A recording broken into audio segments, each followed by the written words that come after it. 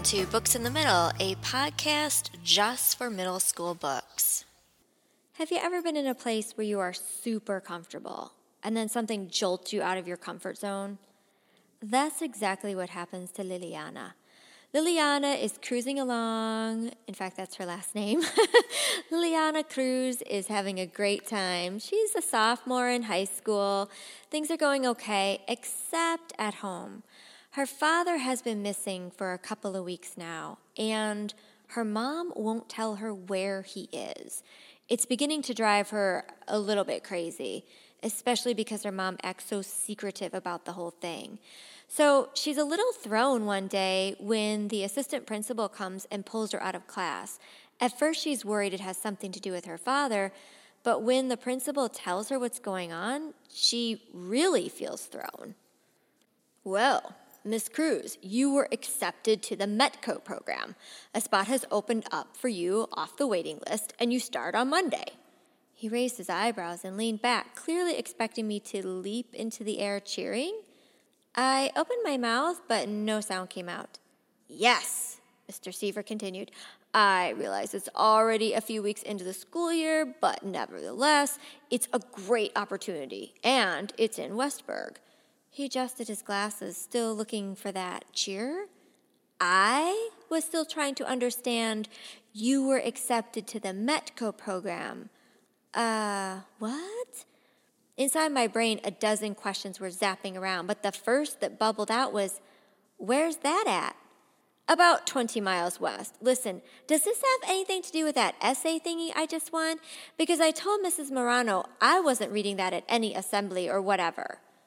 Well, that certainly would have helped your application all the more. Liliana, Mr. Seaver, I don't even know what METCO is. Here. He handed me a glossy pamphlet. It stands for Metropolitan Council for Educational Opportunity. Huh? He began again. It's a desegregation program. I ran my finger across the pamphlet. Oh, wait, I had heard of this. A girl from the church we go to was in METCO. She talked like she was white, but she did get into college, so... Oh, yeah, and another kid from down the street was in METCO too, I think. I saw him once waiting for the bus when it was like mad early, and Mom was taking me to a doctor's appointment before school. But me? Really? I was accepted? I sat up straighter. Cool.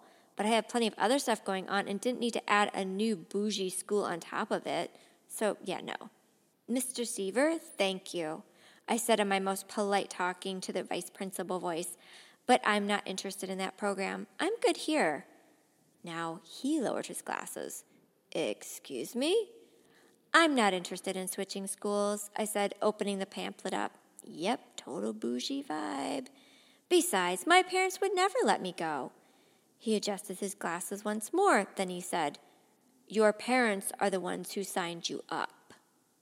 This completely floors Liliana because, as far as she knew, they had never talked about this with her before, except she knows her dad is super into her getting a great education. And now with him gone, she thinks, oh my gosh, he would really want me to do this. And when he comes back, because she fully believes he will return to her family, she wants to make him proud. So because of that, Liliana decides to go forward with the METCO program. But it has way more in store for her than she ever imagined.